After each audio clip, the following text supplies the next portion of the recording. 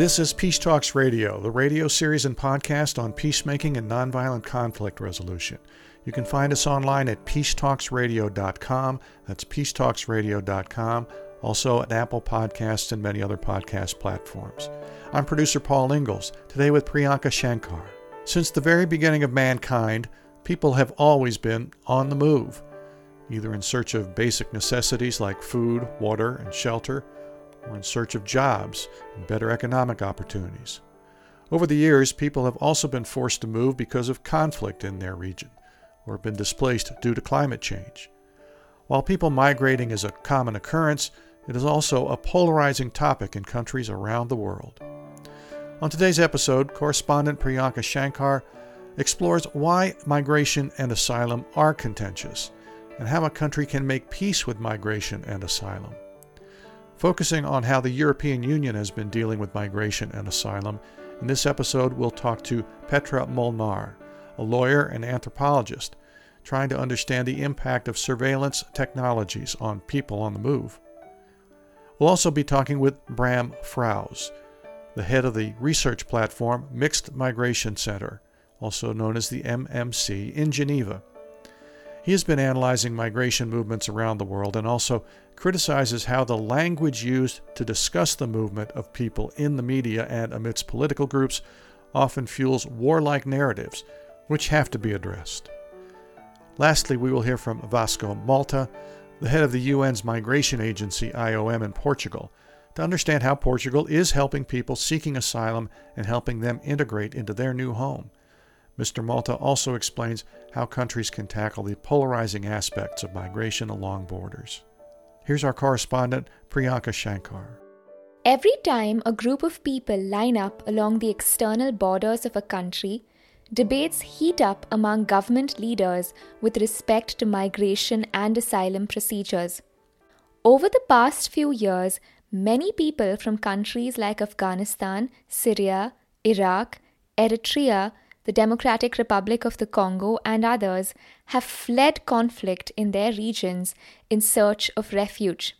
Taking treacherous journeys across the Mediterranean, many of them aim to apply for asylum and live in Europe. But for leaders of the European Union, ghosts of the 2015 European refugee crisis continue to haunt them, making them delay proactive responses on asylum for people seeking refuge. I caught up with Petra Molnar, a lawyer and anthropologist who is trying to understand the impact of surveillance technologies on people on the move. But before we talk about borders and surveillance, Petra, I'm really keen to understand why exactly is migration such a contentious topic in Europe? Migration has been in the news and in the public discourse for many years now, and it is kind of thought of as a contentious topic, partly because it's able to capture people's imagination in a really specific way. But I just want to say migration has been with us since time immemorial. People have always been crossing borders and moving around, and it's really become a political topic in recent years because our leaders in this kind of shift to the right side of the political spectrum has been able to use migration as a contentious topic to garner votes and to really shift the conversation on these issues in some pretty nefarious ways. But at the end of the day, there's people's stories at the center of this, and migration has always been happening and will continue to happen as long as there are people on the planet. You know, again, it's real people, it's families, it's humans who have reasons why they need to move. A lot of them are geopolitical in nature. And the fact that the conversation has become so pointed and polarized is precisely because we talk in kind of grand theories or these ideas, these flows, masses, crises, but we've forgotten that it's real individuals at the center of all of this. And on that note, despite having a common asylum system, migrants have also become victims of violent pushbacks to third countries or back to the countries they fled from. Now, the EU has also been fortifying its borders through border patrols and funding the construction of walls and border technology. But do you think such border surveillance techniques actually work? With this kind of turn towards, making borders sharper and harder and turning towards enforcement and again, weaponizing the kind of conversation around migration, states are kind of increasingly turning to more sharper solutions. So physical walls, we're seeing them crop up all around the world, but also different types of, technological kind of solutions that we're also seeing. We're seeing all sorts of surveillance equipment all around the world, really problematic uses of tech, like this newly announced, essentially what are called robotic dogs or autonomous weapon systems, really, that can be changed to be used for border enforcement. I mean, those are the kind of robots that have been used for policing and for other types of uses. We're also seeing automated decision-making and artificial intelligence make its way into immigration and refugee processing around the world. But again, the idea, the kind of motivating factor behind this is that increasingly, as the world is kind of becoming more polarized, states are feeling the kind of pressure to enforce borders and also to make big money out of this, because I think that's a huge piece to this that we don't talk enough about. The fact that private companies and the kind of big tech sector is increasingly making inroads into border enforcement because it's lucrative business. Some other scholars have called it the border industrial complex. But there's a lot of big money to be made in all these technological experiments. And unfortunately, these tech experiments then are playing out on really vulnerable people's lives. People who are crossing borders, who might be wanting to be reunited with their spouses, who are claiming refugee status. I mean, you and I could be affected by this too, right, as we cross borders. So again, it's this kind of real turn to what some people have called techno-solutionism at the expense of people's human rights and dignity as they're trying to, exercise their freedom of movement and all sorts of other human rights that are impacted too. And also, what some academics have called the criminalization of migration, this kind of conflation or uniting of the idea that somehow because people are crossing borders, they are criminal or terrorists unless proven otherwise. This link has been made really, really firmly in all sorts of jurisdictions and countries across the world. And that is a huge motivating factor to why border enforcement and technology and surveillance is really being increasingly used, because countries are able to say, well, we need these tools to prevent terrorists from coming in, from preventing crime, from, again, this kind of fear mentality, the fear of the other. That's really, really strong at the center of all these border logics. But again, it gets us away from the foundational conversation that we need to have. I mean, how are people's human rights protected? What kind of dignified procedures do we have in place? What kind of oversight and accountability mechanisms do we have? Because when we operate from a place of fear, it really obfuscates the humanity that needs to be at the center of the conversation. Petra, you spent some time analyzing border tech along the US-Mexico border, and do you think that the United States has also been learning how to deal with migration from the European Union? For me, what's really useful is I take a comparative approach in my work, and I'm working on a book on these issues as well that takes a comparative approach, because I think sometimes when we zoom in too much, we don't kind of see the broader picture. And these issues are really of a global nature, and countries also like to learn from one another, and a lot of money and technology kind of changes hands. And so, for example, the US-Mexico border and the US generally has long been a test bed for all sorts of surveillance tech. And then it kind of filters through and for example, the European Union then learns. But it also goes the other way, being based in Athens and looking at the kind of fringes of Europe and what's happening there, particularly with the kind of rise of these prison-like refugee camps that are replete with all sorts of technology. I mean, that's a model that the EU has signaled that it wants to replicate, but also the US. So there's clearly a lot of knowledge exchange that happens. And not only that, but there's also all sorts of other players in the mix. We know that China, for example, is a huge geopolitical player when it comes to the development of artificial intelligence and all sorts of surveillance technologies. Israel is a major player in the kind of surveillance economy. And a lot of the technologies, for example, that are tested out in the West Bank on Palestinians are then imported into the United States and used along the US-Mexico border. For example, the Elbit System towers that are in Arizona, where I just was a few weeks ago in February of 2022. So it really goes to show that this is a global move and a global kind of political economy where different actors are able to really push forward what should be innovated on and how much money can be made in all of this. So having a comparative approach, at least for me, is really useful because it can be quite overwhelming too, how vast this kind of system is. But it helps to also underscore that we need to think globally when it comes to strategies of resistance and advocacy and knowledge sharing as well. When do you think border surveillance is a good solution? Do you think it can be in certain cases? It's a good question because it forces us to kind of re-examine both concepts, both border and also surveillance, because even something as obvious seeming as a border is actually changing these days as well. We're moving away from the kind of geographical understanding of a place as a border, but it really gets much more complicated. Borders can be our phones if they're used by governments, for example, for tracking. They are changing because of artificial intelligence and surveillance. And so it really changes the way that we can think and talk about these concepts. And surveillance as well. I mean, it's a historical practice that oftentimes kind of overburdens particular communities that are racialized, marginalized, and kind of pushed to the margins of vulnerability. So really, I think we need to ask ourselves, what is it that we're enforcing with border surveillance? Is it a system of power hierarchies that we are okay with? Or are there other ways that we can think about protecting people's human rights and dignity while also solving the needs that a particular country and a state can have? I know this all sounds a bit theoretical, but I think at the end of the day, it all goes back to what kind of human rights and civil liberties are at stake here. We're talking about privacy rights, we're talking about equality rights, we're talking about the internationally protected right to seek asylum, along many other human rights as well.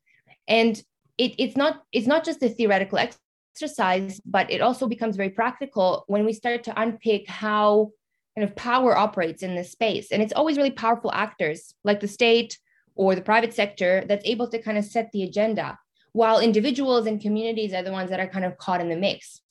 So I guess what I'm saying is we really need to have some radical conversations about what we are comfortable with as a society to introduce at the border and immigration and refugee decision-making, and whether we are actually okay with using, for example, increased surveillance or automation there, or whether we need to have a conversation about increasing funding for lawyers or different types of services, or even actually tackling the kind of geopolitical reasons why people are forced to migrate in the first place. And these government decisions in countries like Greece are not really democratic, right? That's right. And that's a big part of it too. It's not really a democratic process with these technologies. States make all sorts of private-public partnerships. All of this stuff is rolled out. Like, for example, the robo-dogs that we saw that are going to be introduced at the US-Mexico border, and all sorts of artificial intelligence that's already in use in the European space. A lot of this is not part of the public discussion at all. And I'm not just talking about, the communities that I work with, folks who are on the move, refugees, asylum seekers, but citizens as well. Oftentimes people find out after the fact when something's been introduced in the kind of surveillance panopticon that people have called it. So that's part of it too, transparency and accountability to individuals and communities. That's really become an afterthought, which really needs to be part of the conversation. On that note of continuing conversations about migration, how do you think countries can find solutions to make peace with migration and asylum? I mean, I think, making peace with migration and asylum is something that really is central to the human experience, because people have been moving since time immemorial. And there's a reason why we have established norms and laws and frameworks for asylum and refugee processing. And so we really can't have it both ways. If a country and a state is a signatory, for example, to the Refugee Convention and understands that it wants to uphold certain human rights in this space, then it needs to do so and not just kind of pay lip service to it and then turn around and use all sorts of, Israeli surveillance technology or automation without public discourse. So it really, I think we have to go kind of back to basics and look at what's really at stake, a foundational human right to move and migrate and seek a better life somewhere. That is a hallmark of humanity. And we've really kind of moved away from that.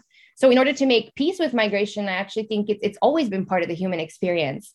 And so it's nothing to really be made peace with, but rather something to honor and something, to see as a positive, because immigrants, migrants, refugees, people on the move bring so many benefits to societies. And I think, if anything, that's exactly what our world needs. We need new ideas, we need new energy, new passions, and more complexity.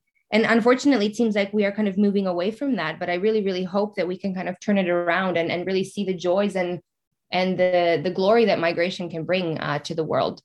In the law in particular, we kind of strive to get away from complexity sometimes. And, we talk about kind of really rigid categories. You're a refugee, or you're an economic migrant, or you're an immigrant. But humans are complicated. Migration is complicated. We all carry such complex lives. I mean, if you look at any individual life, you will see so much complexity, so many kind of dissonant issues that happen at the same time. And I think we need to hold that at the center of the conversation. We are all complex. Migration is complex, and we need to honor that and respect that in a way that we kind of deal with it.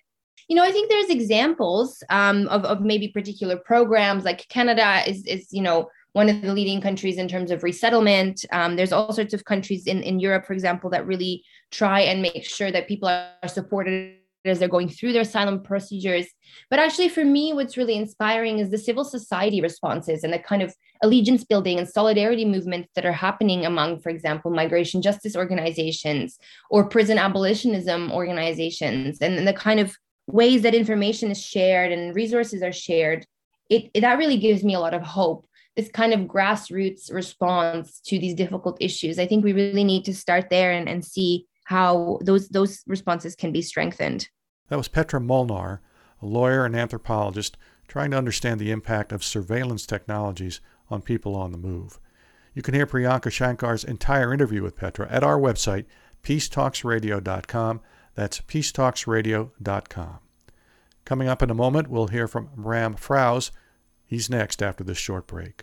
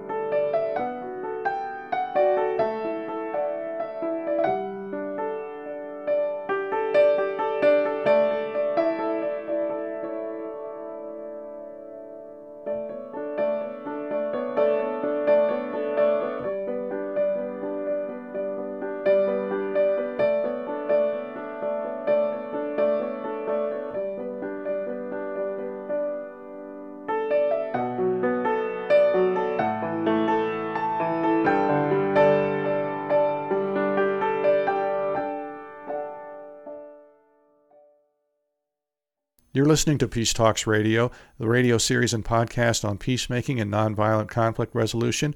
You can find us online at peacetalksradio.com. That's peacetalksradio.com.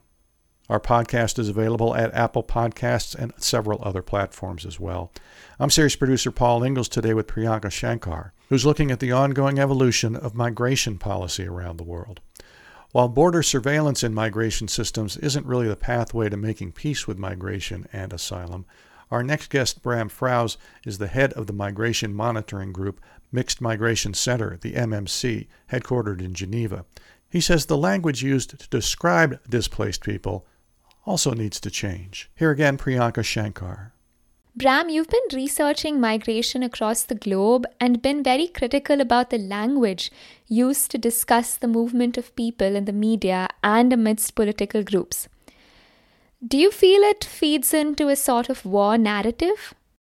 Yes, it is. And we've seen it a lot also before the 2015 so-called crisis already, also sometimes by leaders outside of Europe. I think one example was the late Libyan leader Gaddafi, who was talking about turning Europe black if he wouldn't get the funds that he was requesting from the European Union and Italy. And then a very recent example we've seen late 2021 was on the border between Poland and Belarus, where the Belarusian President Lukashenko sent a few thousand people basically to the borders with the European Union, initially Lithuania, later Poland. And then in the response, European leaders were referring to a hybrid war and being under attack, which all signaled that you can actually hit or target a powerful rich bloc like the European Union by sending a few thousand people. And I think we see too much of that kind of language. We also still see a lot of water metaphors being used, like floods and waves of migrants, both in media, but by leaders and politicians as well, often in relation to climate change, for example. Language around the root causes of migration as if it's a problem that needs to be cut by the roots to address. Also a lot of reference just to migrants instead of people. So yeah, there's a lot of negative narratives that all fuel this idea of migration being out of control and that strip people of their agency.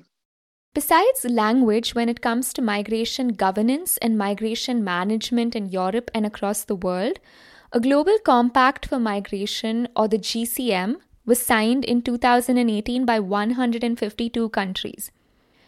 But is the GCM being respected, or do we see a north-south divide with migration management resurfacing? I think there is to some extent a north-south divide. It's been there for a long time. In global migration governance, in different agreements that were in place before, where migration is almost regarded as an issue to be addressed in the global south.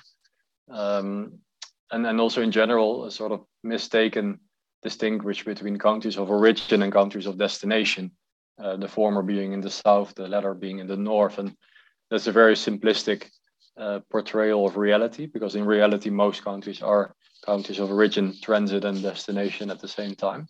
And what I'm worried about is what we're currently seeing in the Global Compact for Migration, which was adopted in 2018, is that we in a way see a resurfacing of this divide. There's a lot of countries who declare themselves champion countries of GCM implementation, but with a few exceptions, all of them are found in the Global South.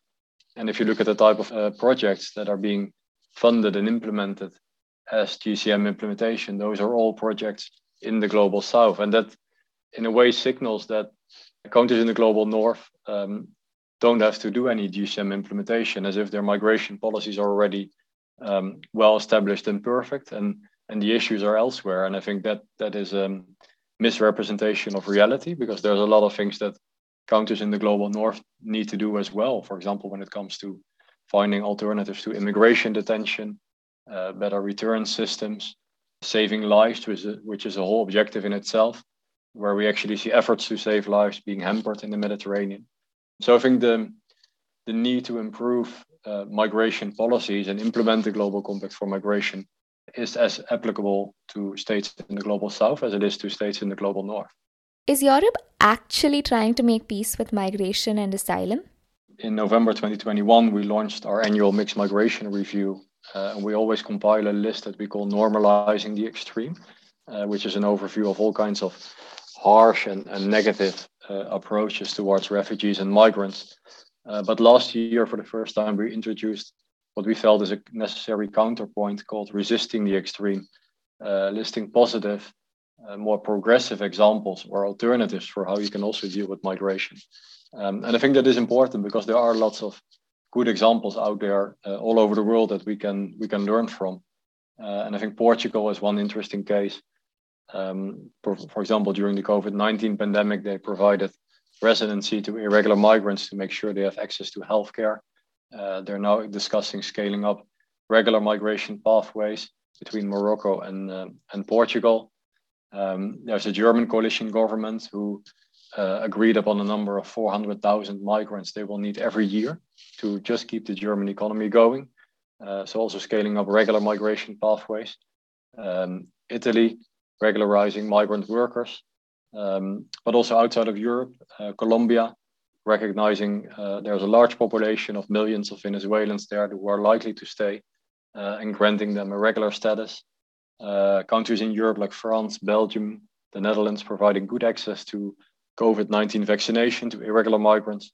So I think we see a lot of alternative approaches, positive approaches. I think we need more of those and learn from those. We've been listening to Bram Frous, the head of the Mixed Migration Center, and you can hear Priyanka Shankar's entire interview with Mr. Frous at our website, peacetalksradio.com.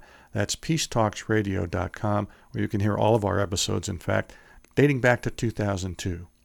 While migration is contentious across Europe, many countries have also found solutions to make peace with it.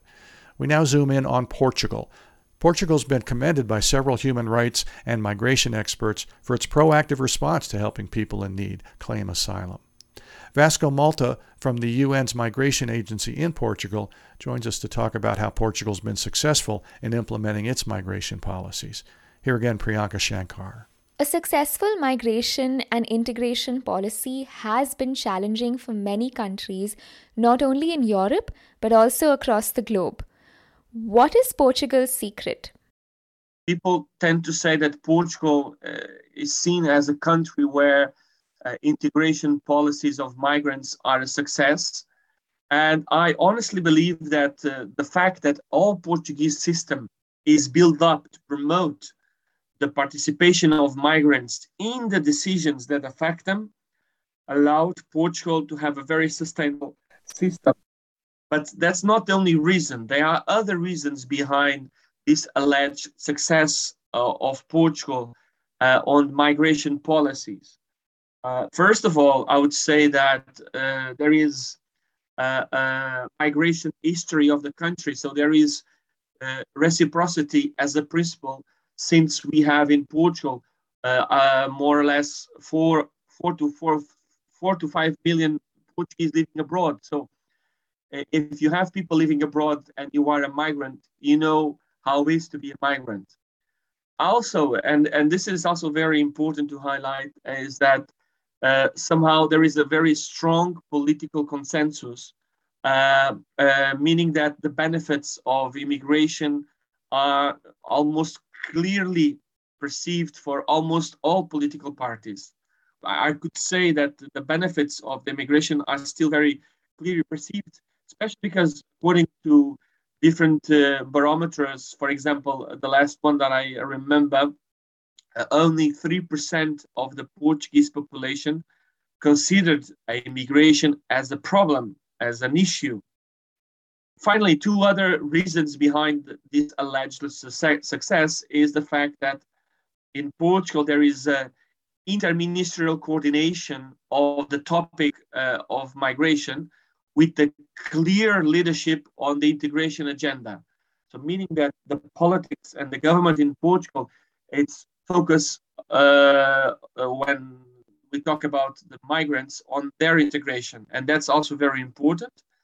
And of course, finally, there are a lot of partnerships and multi-level governance, meaning that immigrant associations and also municipalities are always part of the solution, and always normally the local delivers of the national framework on the integration of migrants. So the combination of all these factors, I would believe, is the reason behind the success of Portugal in the integration of migrants. Has it been easy implementing this welcoming migration and integration policy, or were there any challenges along the way?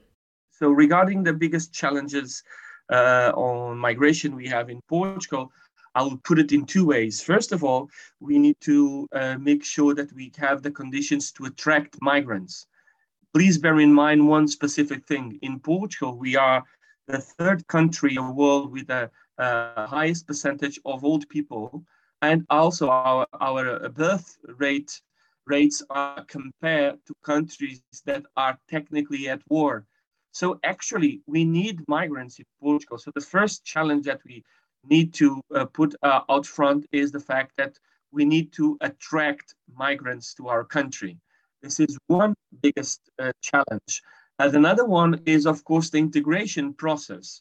So we need to make sure that in Portugal we have the proper conditions to access to employment, to housing, to health, to the ones who decide to start a new project of life in this country, namely Portugal. So, as I said, in one hand, how to attract migrants, especially the high-skilled migrants, and it's a big challenge, and also how to integrate them when they decided to come is the other challenge that we face here in Portugal. Europe is a safe haven for many people fleeing conflict from the Middle East, North Africa, Eastern Europe, and even Central America. Often countries like Greece, Italy, and Spain become the recipient countries because of their geographical location next to water bodies, because it's easier for migrants to enter these places through sea and also from land and air. Does Portugal help these countries accommodate everyone who needs asylum? Since 2015, Portugal has responded to the migration flows in Europe with solidarity. And of course, by having an active participation in the EU emergency schemes, relocating different asylum seekers and beneficiaries of international protection coming from different countries in Europe, such as Greece, Italy, and Malta. So, to be clear, Portugal has upheld its political commitment to responsibility sharing, and of course, proactively contributing to intra-EU solidarity in Europe. The fact is that until 2 years ago, Portugal had for many, many years a negative migratory balance, meaning that there was always more Portuguese going abroad than migrants coming in. This fact, combined with I already mentioned the circumstance that Portugal is the third country in the EU with the highest percentage of the people with more than 65 years old, somehow alerted to the Portuguese authorities for, I would say, a dark scenario in the years to come. To be clear, this migratory balance has stopped in 2018 and 19, showing, of course, that Portugal started to receive new immigration flows and became a more attractive destination for foreigners. And at the same time, the economic growth fostered Portuguese to stay. So this is somehow a background that may explain what Portugal did so far. So that's actually an excellent question, since the government of Portugal has concluded a bilateral agreement with Greece for the relocation up to 1,000 refugees that are currently in Greece. So this agreement serves as the basis for the implementation of a first pilot relocation scheme, which targeted 100 beneficiaries, so refugees and asylum seekers that actually were relocated in Portugal until October of 2021. So this project that was also implemented by IOM intended to provide a comprehensive relocation support to those beneficiaries identified by the government of Portugal and Greece for the relocation in Portugal. So specifically on Greece, as you already mentioned, I would say that Portugal has shown solidarity, and I believe that this should be seen as an example to other EU countries to do the same. What would you say is the best way to make peace with migration and asylum? It's a difficult question, but I honestly believe that if you allow the participation of migrants in the decisions that affect them, somehow you create a social cohesion in the society. Make sure that you hear the migrants' needs, the migrants' problems, when you build up the solutions that you want to affect them. There is a saying in Brussels, I think it's connected with the handicaps movement, says something like, nothing about us without us. I think this is a key success factor when you want to build up social cohesion, when you want to build up peace between the majority of the population and the migrant population. So besides giving the necessary tools to these persons to be integrated, you make sure that you build up a system where the needs of this person can be heard. And this is a way to make sure that you have social cohesion in the society, where migrants feel that they are heard and their voice is important. And somehow this helps for all the society, the majority of society and the migrants to be integrated as a whole and contributing all of them to the success of the nations. So in Portugal, there is a program running called the Family of Next Door, according to which every year 2 families that don't know each other, one with a migrant background, another with a national background, and they simply sit each other at the same table. Both of them share a food dish that somehow can represent their country. So this is, of course, a very simple example, but you cannot imagine the powerful results that are coming from this very simple example. And learning about the culture of the other country in the same time, of course, is very powerful in helping the integration process. So it's not only about the government. All of us need to do our share. And why not just, invite the family of next door to sit down, eat, listen, share a little bit of my culture, and learn also a little bit of the other's culture. And maybe this is a very simple example, but I honestly believe that can bring very powerful results. That was Vasco Malta from the UN's Migration Agency, IOM, in Portugal. You can hear the entire interview Priyanka Shankar had with him and get more information about him and all of our guests at peacetalksradio.com. That's peacetalksradio.com. In a moment, we'll discuss how Russia's invasion of Ukraine in February of 2022 changed migration policies, and hear again from Petra Molnar on it. Do stay tuned after this break.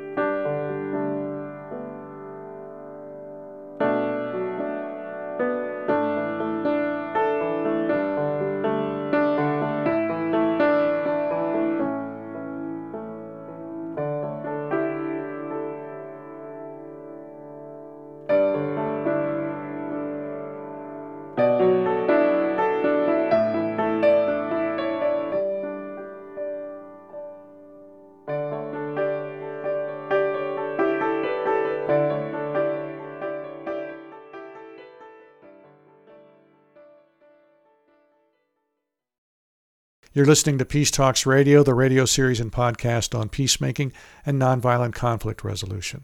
I'm series producer Paul Ingalls, today with correspondent Priyanka Shankar, who's so far helped us understand why migration is contentious and how some countries have tried to improve their migration policies. But when Russia invaded Ukraine in February of 2022, a new phase of migration policy making emerged in Europe.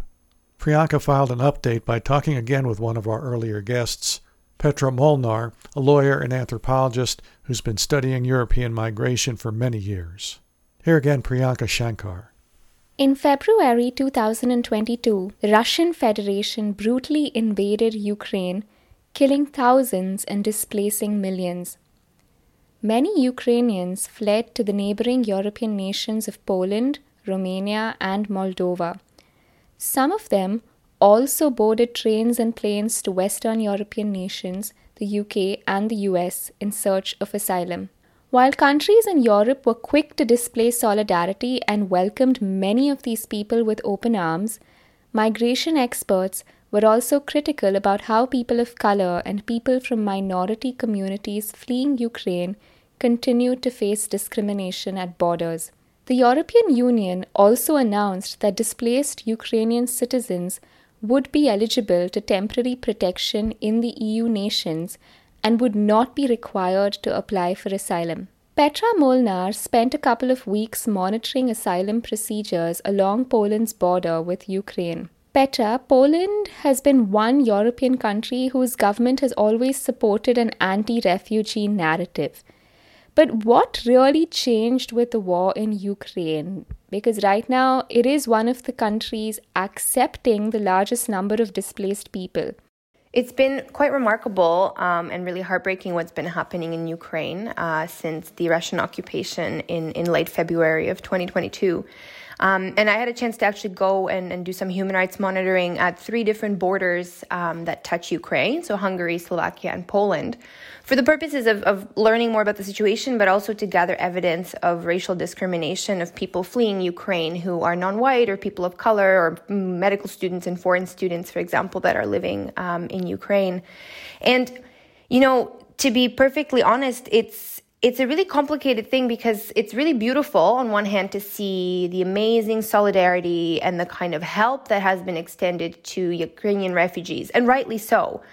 It just shows that it is very possible to have a soft, kind response to a horrific crisis like this. You know, we would see massive amounts of diapers and food and clothes and housing opportunities, you know, collected for people. And yet, the amazing level of solidarity also highlights this 2-tier system that unfortunately is replete in most immigration policies around the world.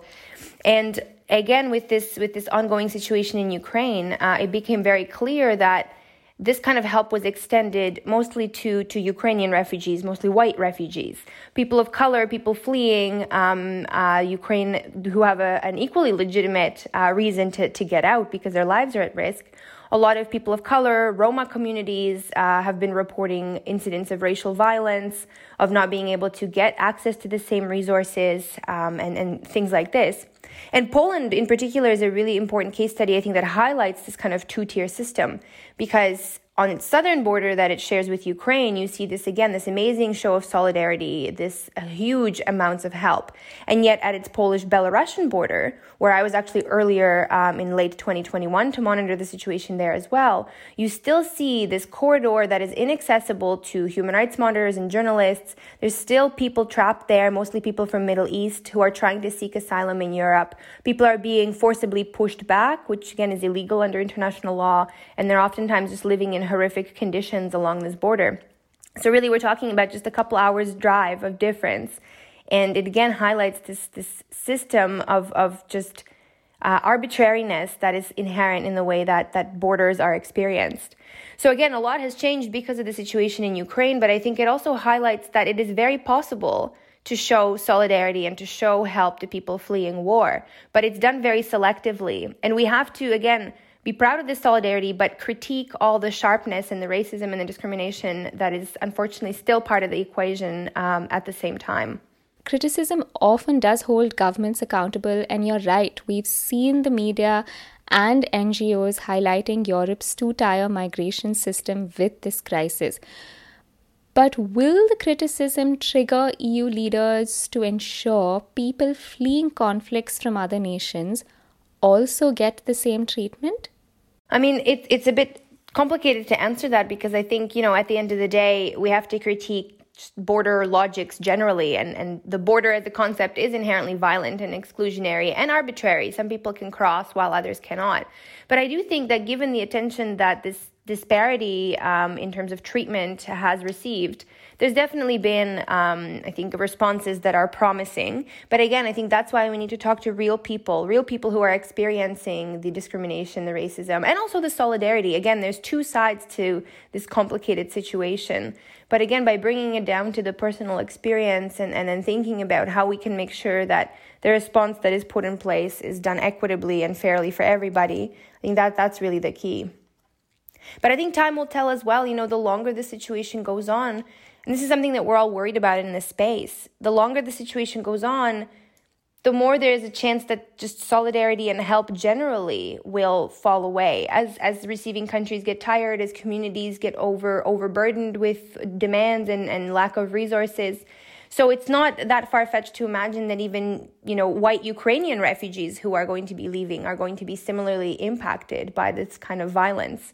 So again, it's a beautiful moment in time, but it's a fragile moment. And I think, again, we need to focus on the good in the situation while calling out the importance of making sure that what we do is actually grounded in human dignity and kindness when it comes to these responses.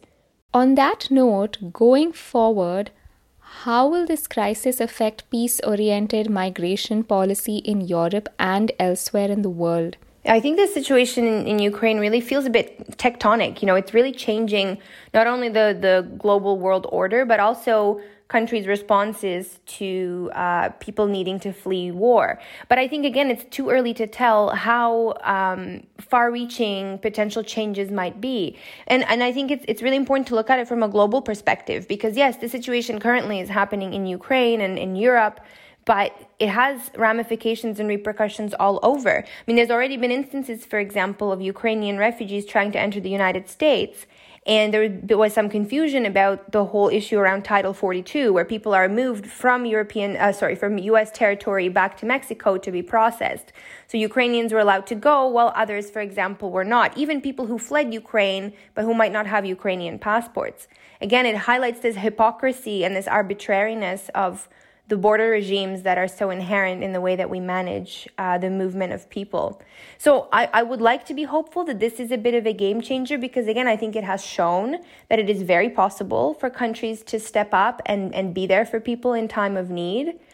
But unfortunately, and I think, again, coming from someone like me, I've been working in this now for over a decade. I remember how horrific the situation in Syria has been, right? And their response, while there was, of course, also solidarity, let's say in 2015, 2016 in Europe when many people were coming, it really quickly faded away and was replaced by, anti-Arab sentiments, blatant racism, criminalization of migration, including of people who are helping. So it's really, really easy, I think, for these situations to turn, and we really need to be vigilant to make sure that, again, we use this global moment as a way to increase, the kind of human rights respecting policies that we need in our immigration system, and to really put the human back at the center of all of this, because at the end of the day, it's people who are fleeing war who need help.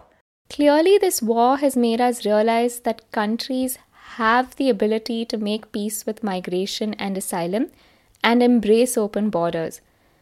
While it is still open borders for a particular group of people, would you say there's a border policy which would enable countries to treat every human being equally? In a utopia, I would advocate and do, in fact, advocate in my work for an abolishment of all borders and coming up with a creative, kind way of living together as a global society. That is something I think that we all have to aspire for because, again, border logics are inherently violent and discriminatory, and they impact all of us. However, realistically, we are nowhere near that utopia. And so I think in present day, we can still really work towards making sure that border crossings, migration management, and again, the experience of forced migration or dislocation and relocation can be fair, equitable, and really grounded in human dignity. That is something that is very possible and needs to be strengthened for people from all over the world. And we see that it is possible when people kind of put their minds to it, as the Ukrainian crisis is showing us. So I would say, there's kind of two ways to look at it. Working towards the abolishment of all borders, while in the present day thinking about ways to make the current system more dignified and kinder for people who need to flee conflict and war. Again, Petra Molnar, lawyer and anthropologist on migration since the Russian invasion of Ukraine in 2022. Again, you can hear more from all the guests in our program today and all of the programs in our series dating back to 2002 by visiting peacetalksradio.com. That's peacetalksradio.com. There you can see photos of our guests. You can read and share transcripts. Follow links to other resources on this issue. You can sign up for our podcast. You can order CDs. You can also make a donation to help keep this program going into the future. Come visit us at peacetalksradio.com. In addition to those of you that can make a donation to our project, support also comes from the Albuquerque Community Foundation Ties Fund. Thanks always to our broadcast partner KUNM at the University of New Mexico. Nola Daves Moses is our executive director. Ali Adelman composed and performs our theme music. For Priyanka Shankar, I'm Paul Ingalls. Thanks so much for listening to and for supporting Peace Talks Radio. With little time left in our hour, let's go back to our top 30 peace songs of all time. We compiled them in a 2013 edition of Peace Talks Radio that you can find on our website, peacetalksradio.com, under the 2013 season. But let's listen to one of them. This is The Peace Song from Jesse Colin Young out of 1976.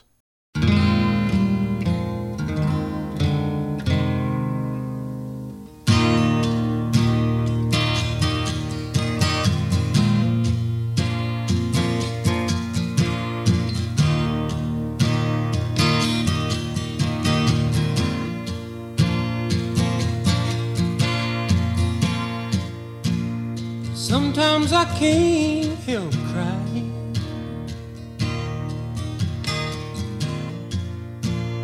People, when I hear about the dying,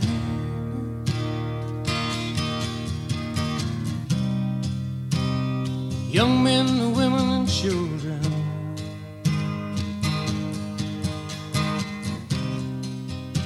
by the violence have been chosen. We gotta stop.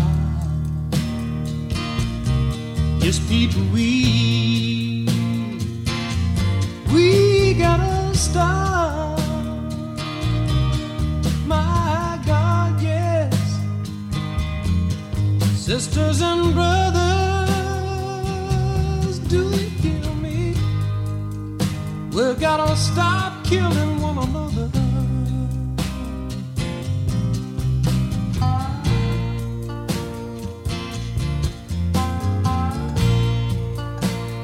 Sometimes I can't help thinking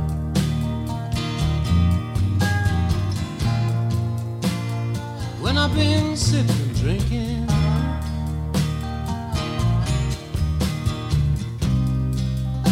while the powers of the world are struggling,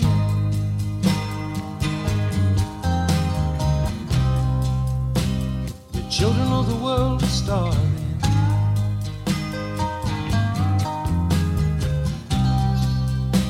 While the prayers of peace are rising,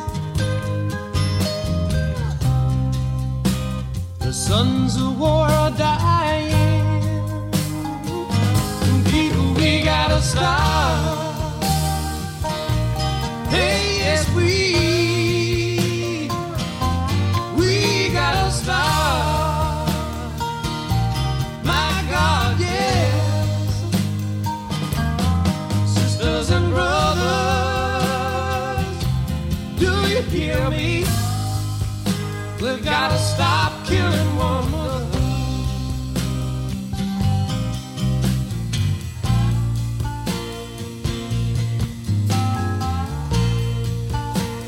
Sometimes I can't help wondering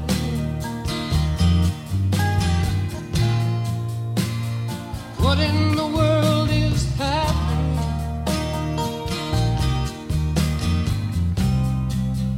While the white man's power is ruling, the black man's power is threatening. While the red man's power is sleeping, the yellow man's power is growing and growing. People, we gotta stop. Hey, yes, we gotta stop. My God, yes. Sisters and brothers, do you hear me? We've gotta stop killing one another.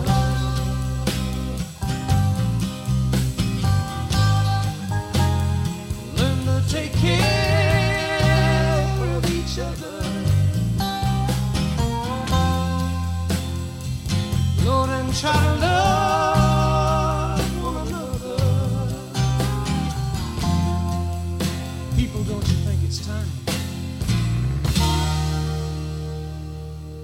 Jesse Colin Young's The Peace Song from 1976.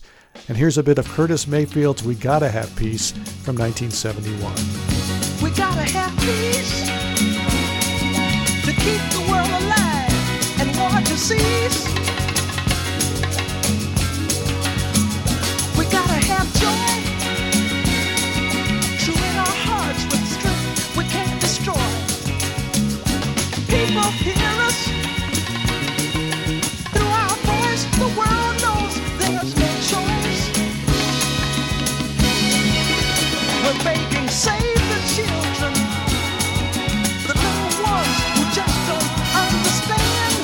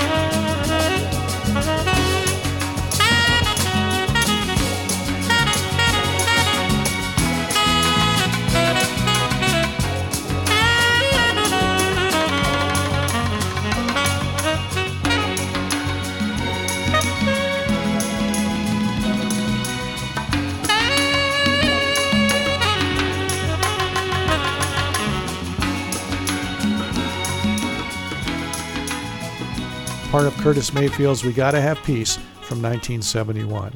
And again, if you want to check out our entire list of top 30 Peace songs from our episode in 2013, go to the 2013 tab on our website and click on the September episode from that year. I'm Paul Ingalls. Do stay well. Thanks for listening.